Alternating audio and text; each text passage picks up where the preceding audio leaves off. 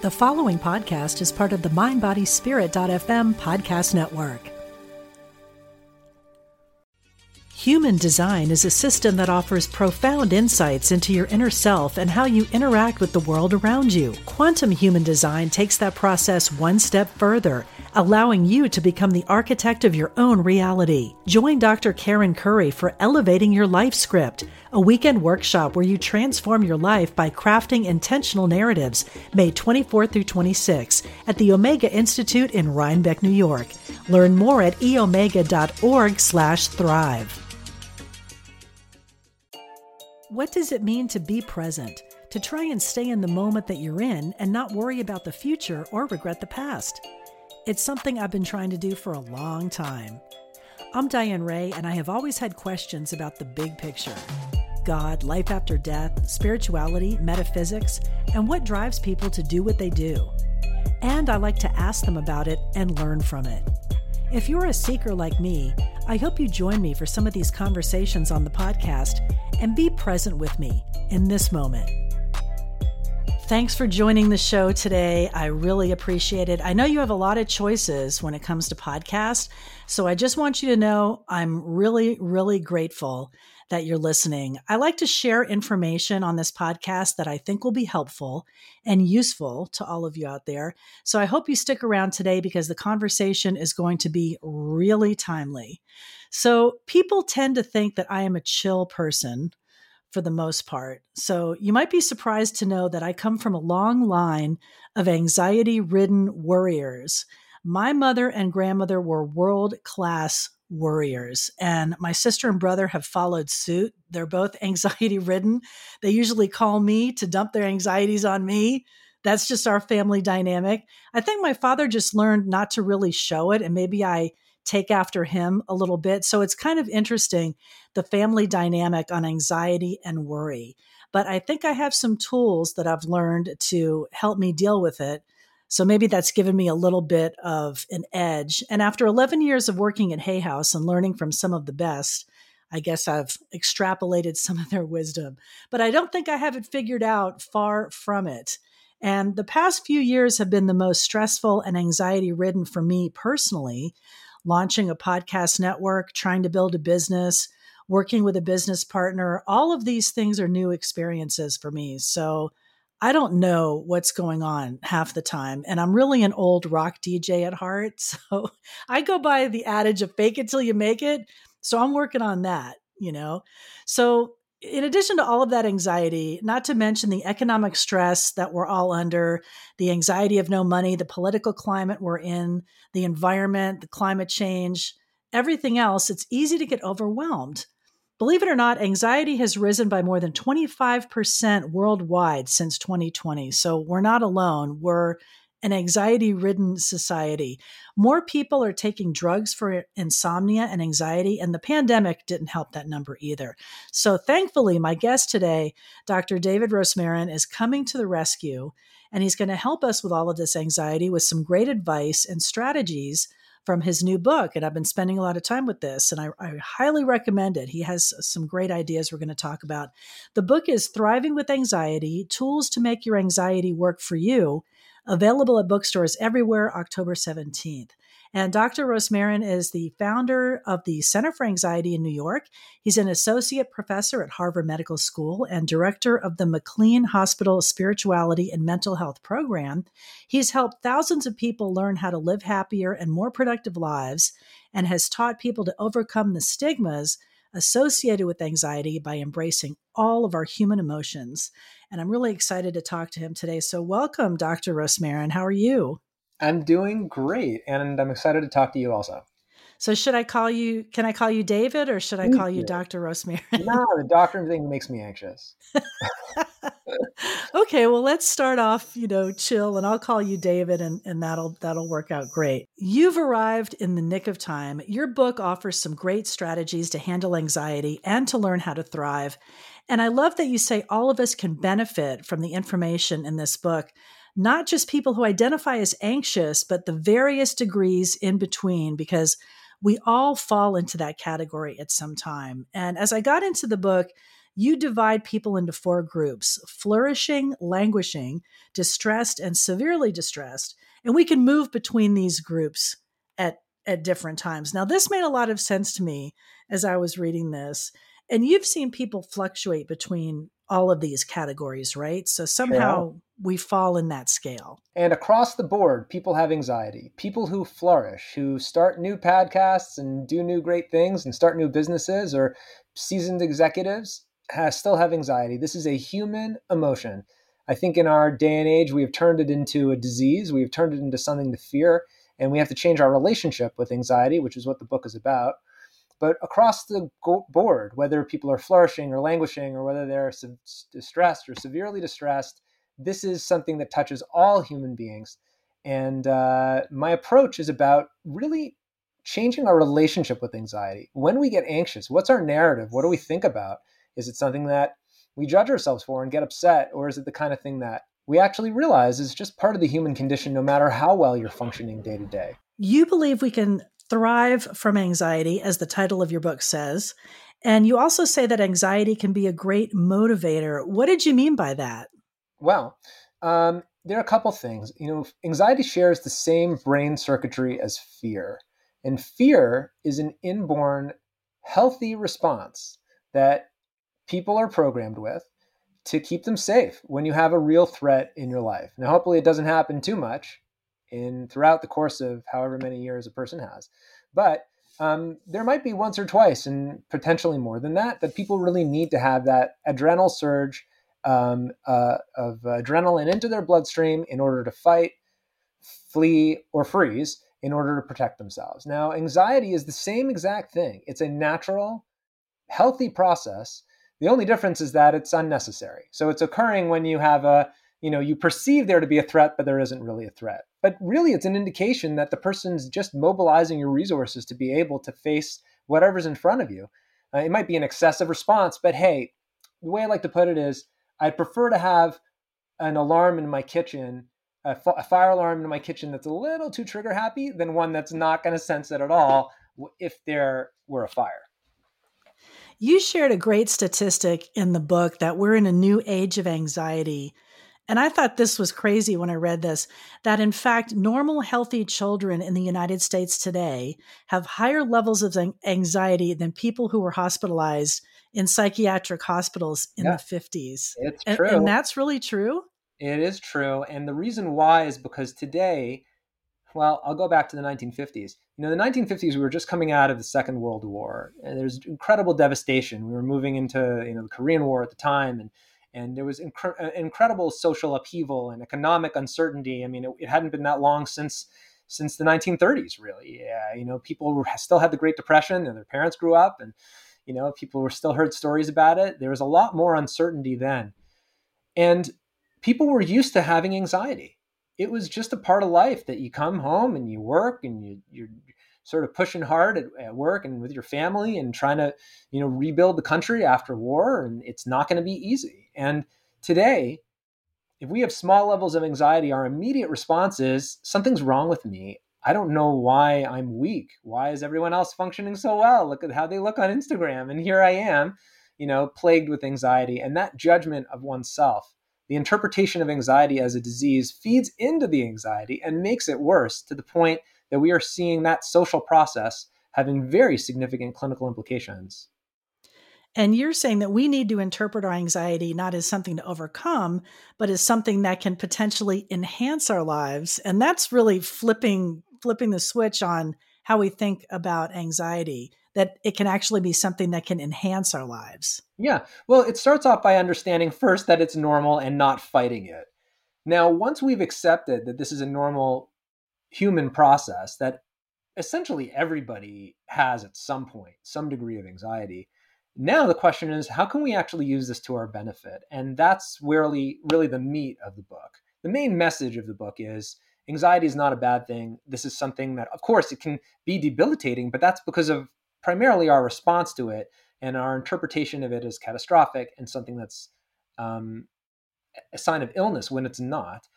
Once we've accepted that anxiety is going to be there in the background, you're going to have it, you can do a lot of good with it. And that was really the point that you were making throughout the book, I think, is that there's nothing wrong with us for having anxiety. Definitely not. So The we should, only people I know who don't have anxiety are dead. right. That's true. That makes so much sense. They've shifted off the mortal coil. They're relaxing. They don't have to worry about it. So yeah, if you're living in this world, you're going to be anxious. You're going to have anxiety. So it made me think. Another thing you stated in the book that I thought was really true. Our culture just cannot tolerate anxiety. So I wanted to ask you, what would you think if someone from the 1800s time traveled to the future now and discussed what they were anxious about? Would they laugh at us for our anxieties? When they face disease, traveling the wagon trail, fighting for food, hostile, whatever. I mean, it seemed like when you look back in history, their anxieties were much greater than ours, right? What do you It's a what do you think great they thought would think? exercise. What an awesome question. I'll tell you in modern terms what I think would even happen. If you look at low income countries, the level of anxiety nationally is half that of middle income countries. And if you look at middle income countries, the levels of anxiety nationally are half of what we have in high income countries.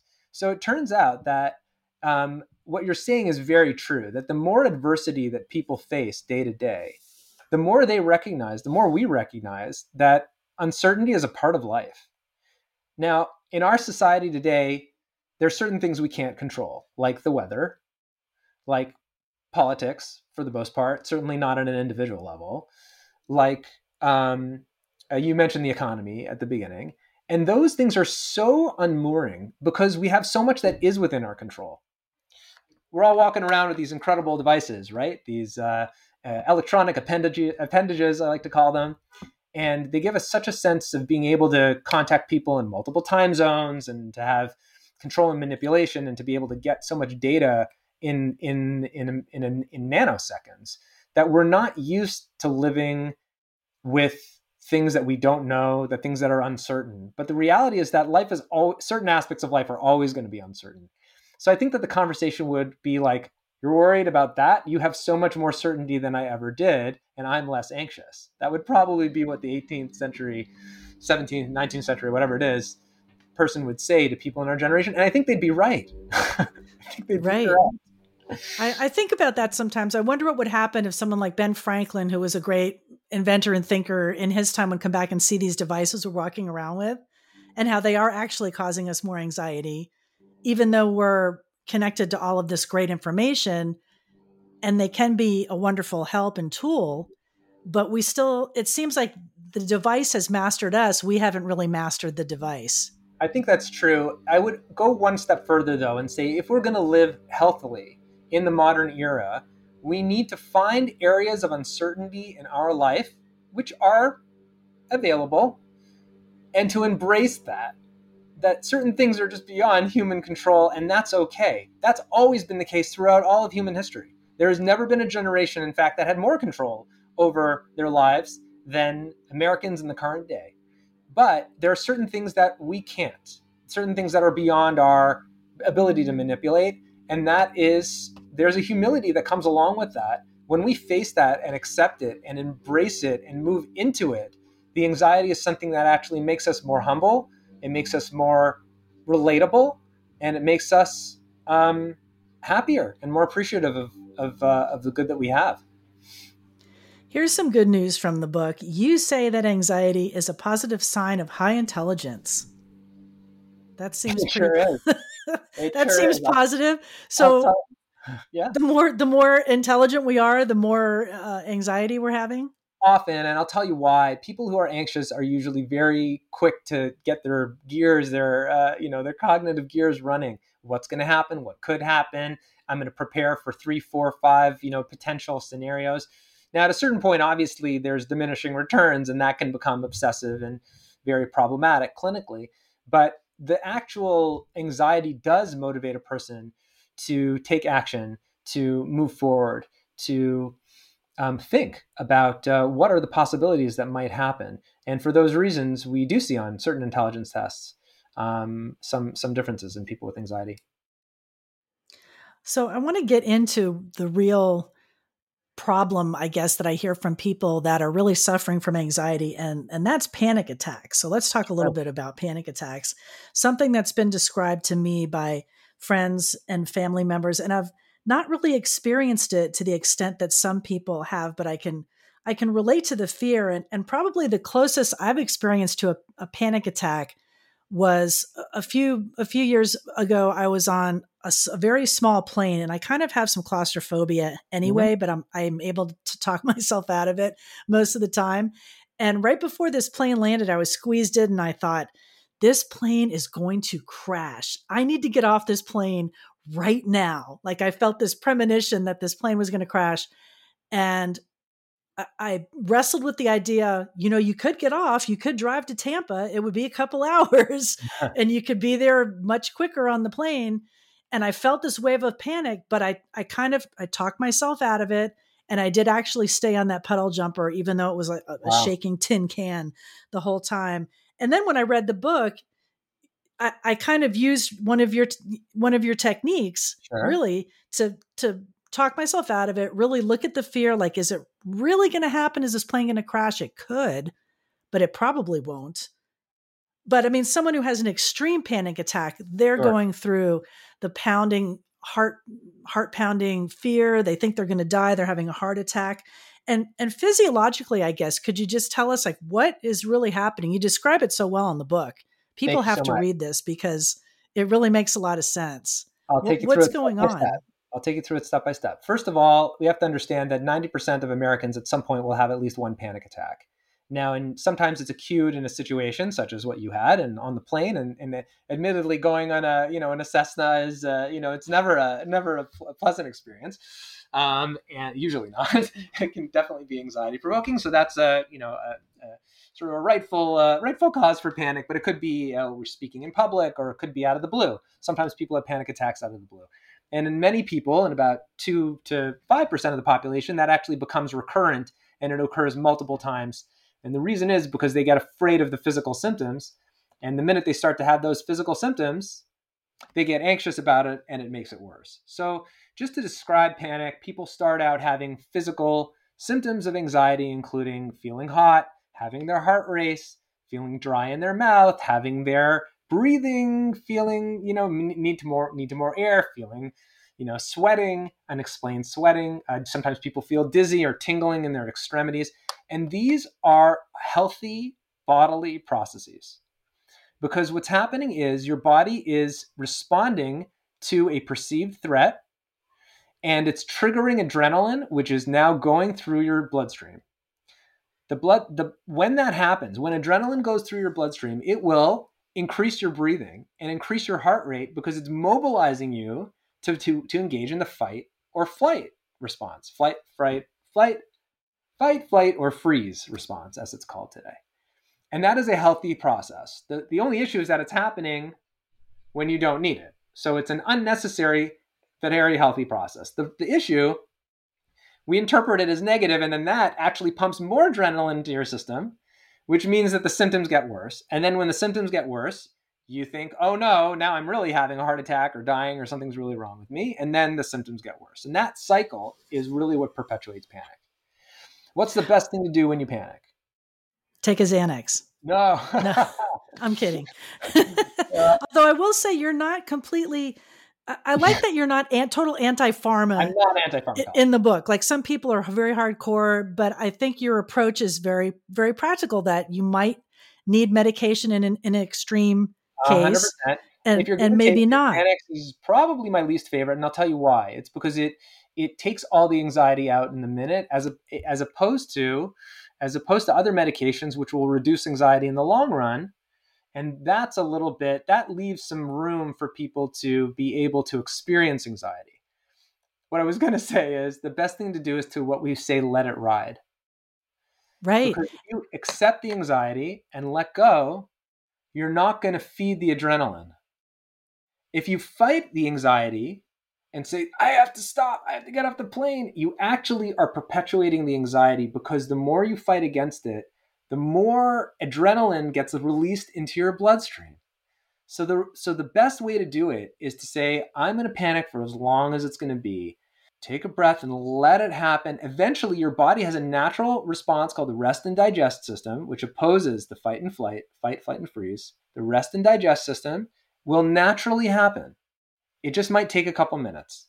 And if you want to trigger that response, let go. Lean into the panic. And which is so counterintuitive, right? So counterintuitive. And But it's I not love easy, that. but it's a skill.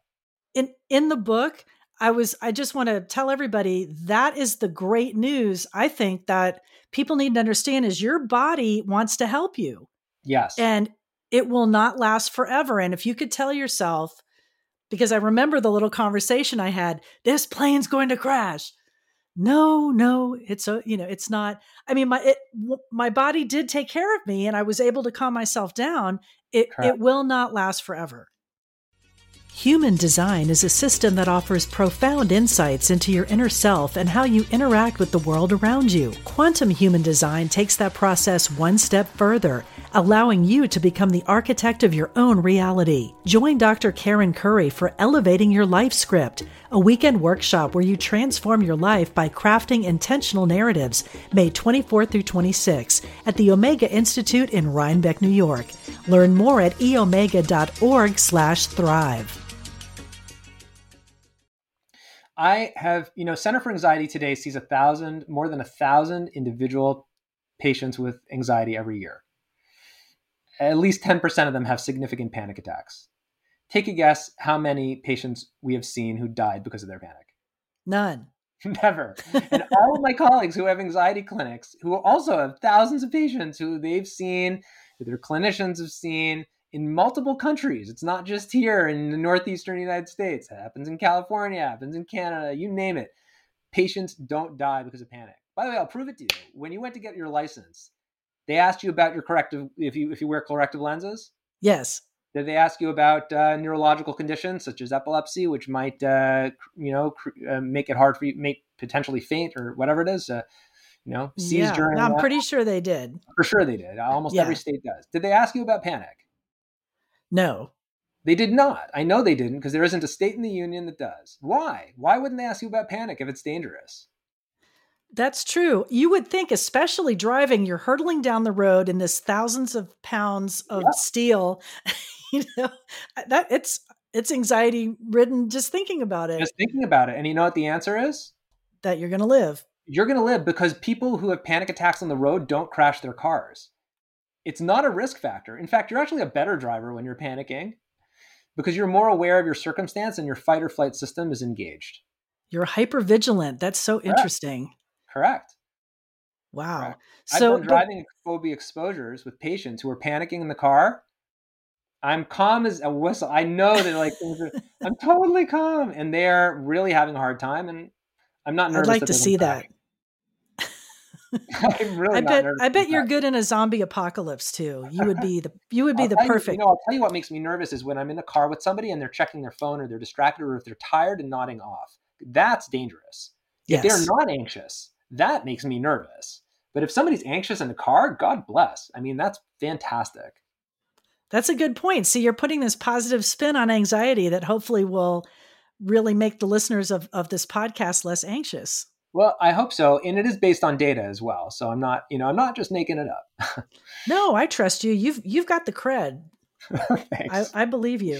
And the other thing I wanted to bring up about that I learned from the book, which I think is so great, is the distinction between anxiety and stress that I think people totally miscommunicate or get mixed up, or they just are not really understanding. And your explanation was so great. Anxiety is when people have a fear reaction that is disproportionate to the actual level of threat. That's anxiety, right? Now, stress is when you have an excess of life demands and a lack of help and resources to meet those demands. I read that. Wow, this makes total sense to me. So I'm really just stressed out and need a vacation and need to go to Italy and drink Aperol Spritz instead of what I'm doing now. Makes sense. So I think that explanation was really great. It's the first time I'd read that where it really made a good distinction between the two. I'm glad that was helpful to you. And I think, just to clarify, some people do have anxiety and stress. Oh, no. Yeah, I know. because not only are they just trying to meet the demands of life, which are challenging, but they also worry about things that they don't need to worry about. And those two can interact with each other. So the tools in the book are helpful for really for both. Right, for stress or anxiety. Or And anxiety. there's 9 strategies that you present in the book, and we probably won't have time to go through all of them, but just to talk about things in a general sense. I think that some of the things you suggested are really kind of common sense, like taking care of yourself, getting more sleep, eating better, recognizing that those things are lacking in your life, that's a deficit. I mean, those are easier things that you can do than just getting another prescription of something. Well, they're easy to do, but I'd say they're simple to do, but I don't know if they're easy. And often when people feel anxious, I'll just put it this way: when people feel anxious, often they double down and they start to work harder, and they don't want to feel anxious, and they'll distract themselves with their phone. When really what they need is 2 weeks of a reasonable night's sleep. I've had patients who came into my office who were plagued with anxiety, and they would stay up late at night because they didn't want to feel anxious. And when they started to fall asleep, their anxieties would bubble up. And what I trained them to do was to be accepting of their anxiety, not to fight it, and to go to bed on time. I kid you not, I can't count the number of times that after 2 weeks of this strategy, and this strategy alone, that simple act of trying to let go in the evenings, not fight your anxiety, and go to bed on time, have a reasonable night's sleep, 2 weeks later, people are feeling like a different person, and we can start to tackle the real issues that they're facing. It makes such a So big it's difference. simple. It's simple, but it's not so easy to implement. And certain people, by the way, they can't get to sleep even with that acceptance, and they need other strategies, or pharmacology for that matter. That there might be certainly be a cause and a need for that as well. Right. So you just look at the whole person and see what they would need. But sleep, there's so much great research out now about how important it is, how much you need. And I know, talking to people, sometimes it seems like they have a badge of honor that, oh, I just need 4 hours of sleep. I could do this. Yeah, And almost we're nobody seeing, needs 4 hours of sleep. So that's a statistical aberration to the point that my eyebrows go up like, no, no, right. you. And I value my sleep now so much. I have to create my room as the sanctuary. I put my phone in the bathroom so that I'm not, Hey, good for you. looking at it. I do still have a TV in the bedroom. That's probably a no-no, but you know, baby steps. I'll tell you an insight which came to me as I was writing this book. A lot of dealing with anxiety is letting go and leaning into it and not fighting it and accepting that it's part of life. Sleep is actually the same psychological process. I don't know about you, but at 10 o'clock or 11 o'clock at night, whenever I go to bed, I still have a to-do list, right? Yes. Almost everybody still has stuff that they're going to do. And I have to accept that I'm not going to get it done for the next 7 or 8 hours. There's a discipline there that of letting go, of accepting that I'm just human. There's only so much that I'm going to be able to accomplish during my day, during my week, during my life. And that's part of anxiety. That inculcates the message of acceptance in our lives. I think that might be one of the psychological reasons why, in addition to the physiological reasons, why sleep is such an effective tool for dealing with anxiety. I love that message of acceptance and self-compassion that you share in the book. And I've used that very thing a lot. I mean, I mentioned most people that are listening to this podcast or know me a little bit know that I worked for 11 years for Louise Hay. It was like the queen of positive affirmations and things like that. And one of the things I've always tried to remember is when I wake up at 3 or 4 in the morning, which I do a lot of times, I have no money. That check's going to bounce. I'm going to be on the streets. I'm going to become a bag woman. Then you go and you talk about the positive spiral and the anxiety spiral. And I That really want sounds like people to read catastrophizing. this in the book. So you go down that negative spiral. And I just did this, I think a night or two ago when I was up in the middle of the night. That check's going to bounce. I have no money. I'm a failure. I can't, all this. I don't even want to admit that I think those things, but I'm laying it out here for you, Glad doctor, you are. because I feel I can tell you this. But I said to myself, it's 4 o'clock in the morning. You cannot do anything about this right now. Go to sleep. just let it go. And I did, but I had to tell myself to let it go. It's such a discipline to be able to do that. And I think it's great that you're laying it out also. One of the strategies in the book, which we probably won't have too much time to talk about, is speaking about your anxiety to someone else. And it's amazing how it connects you. I remember the conversations I had with people when I shared my difficult feelings and when they shared theirs. And when we're just talking about like what has to get done, honestly, those fade into the background and I couldn't care less at the end of the day. But those Right. emotional points of emotional connection, when I'm really bearing my soul and being vulnerable and opening up and saying, hey, I'm the head of an anxiety clinic. I still have a really hard day once in a while, which is totally true, by the way. Doing this book has been anxiety provoking, but I think it's in a good way because it's sort of enabled me to be more vulnerable and more real with the people who I love. Well, I like that you shared your story in some of the excerpts in the book and also with your patients and people that you've worked with. I love reading case studies. I love to read what other people have experienced because I learned from them. And I like that you're talking about moving through anxiety and facing your fears. I don't know if you remember this book that came out in 1998 by Susan Jeffers called Feel the Fear and Do It Anyway. Are Oh, you it's a familiar great with that? title. I'm not, but what a great title. I got to look You, that sh- up. you should check it out. Feel the Fear and Do It Anyway.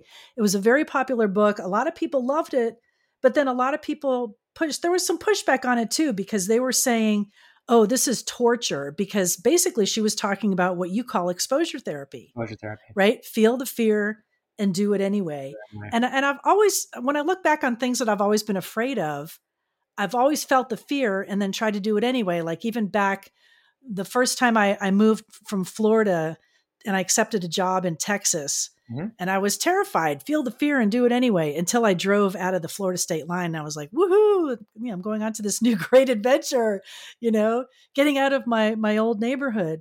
So I tried to overcome it. Or even coming out to California the first time, I drove from Florida to California and I was feeling the fear the whole way, gripping the steering wheel. Right. So what I just wanted to get your thoughts on that, because I was thinking back in that old book and then what you were talking about of people freak out. You mentioned a guy in the book that was afraid of heights, and you told him, go and look over the edge of the tallest building. Yeah. And he said, I can't do that. I'm going to, basically crap my pants. There's no way.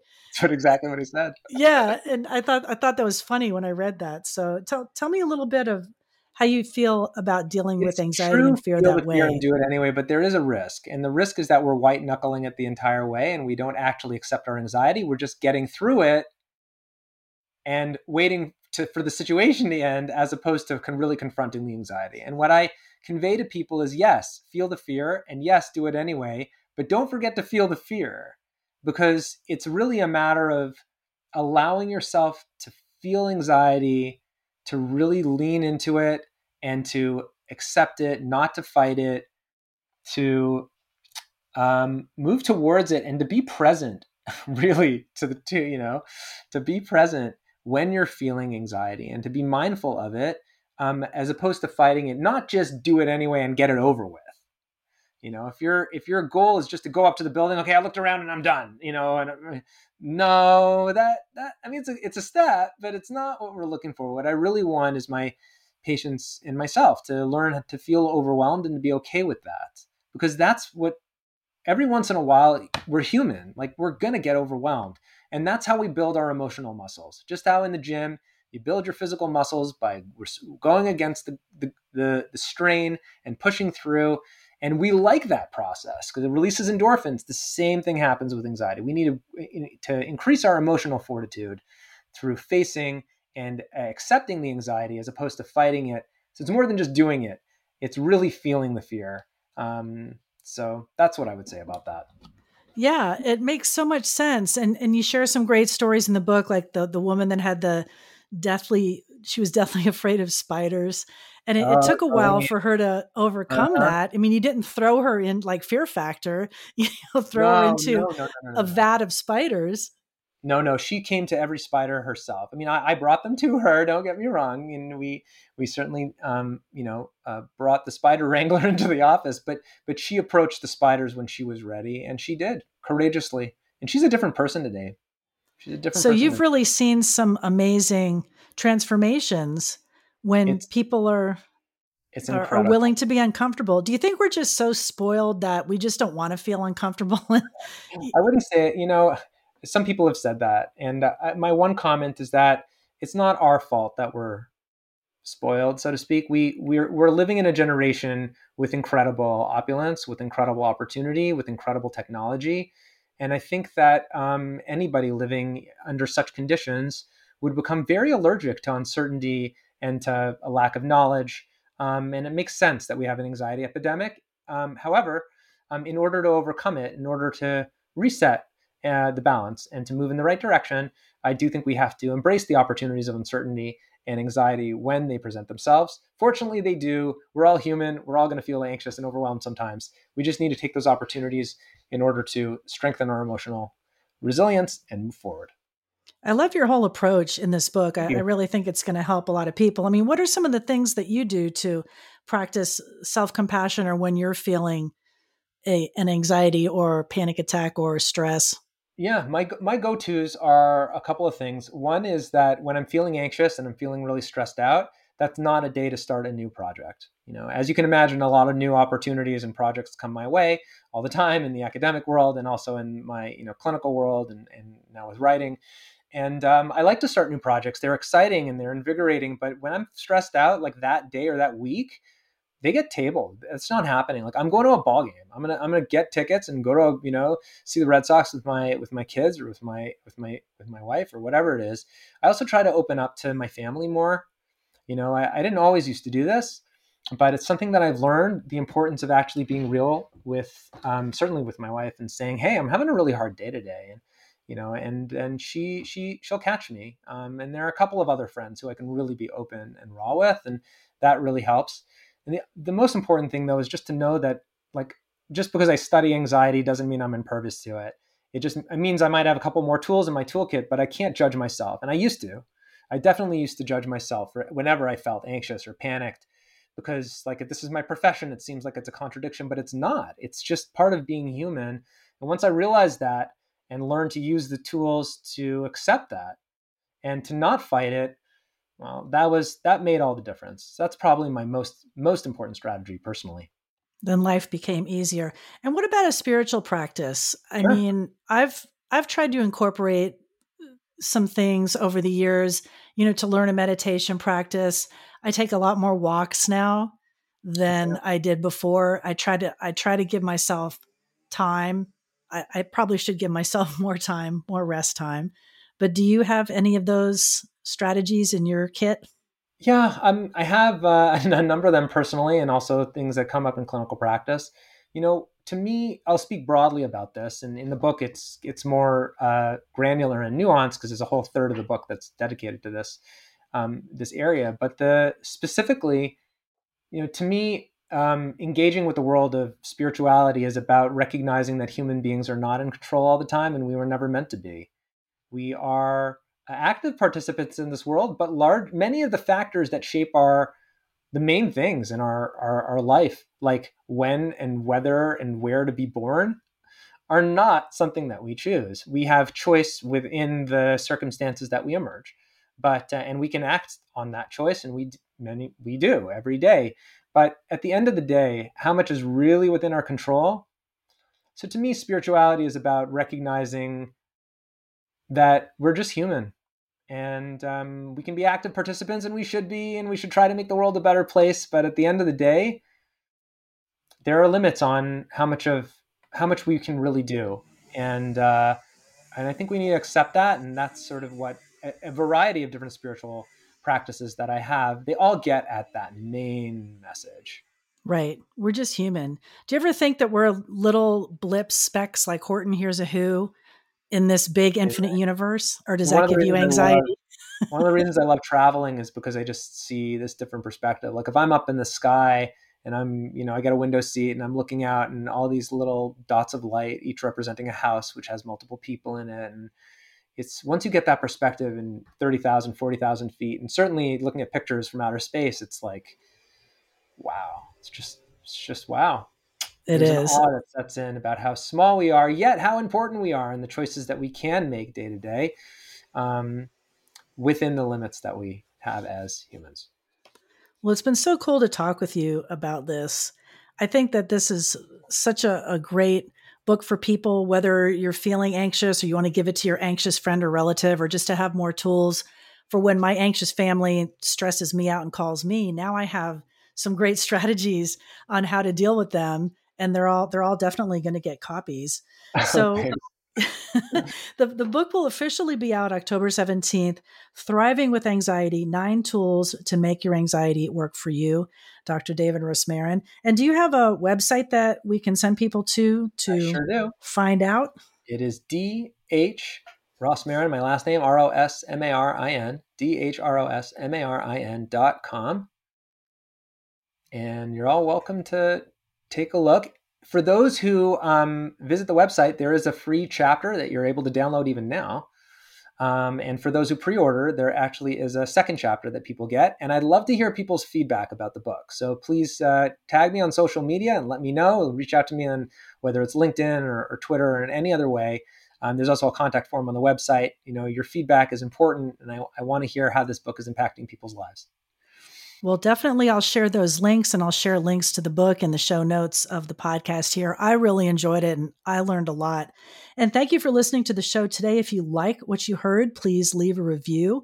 I won't get anxious. I would love it. It would not cause me any stress at all. Leave a review. If you haven't downloaded the free mindbodyspirit.fm mobile app, make sure you do that in the App Store for Apple or Android. You can leave a message or comment for any of our podcasts, including mine, if you'd like, on the open mic feature. So check that out on the mindbodyspirit.fm mobile app. And make sure you check out all the wonderful podcasters we have on the mindbodyspirit.fm podcast network, or wherever you get your podcast. Thank you so much, Dr. Rosmarin. Thanks for having me on the show.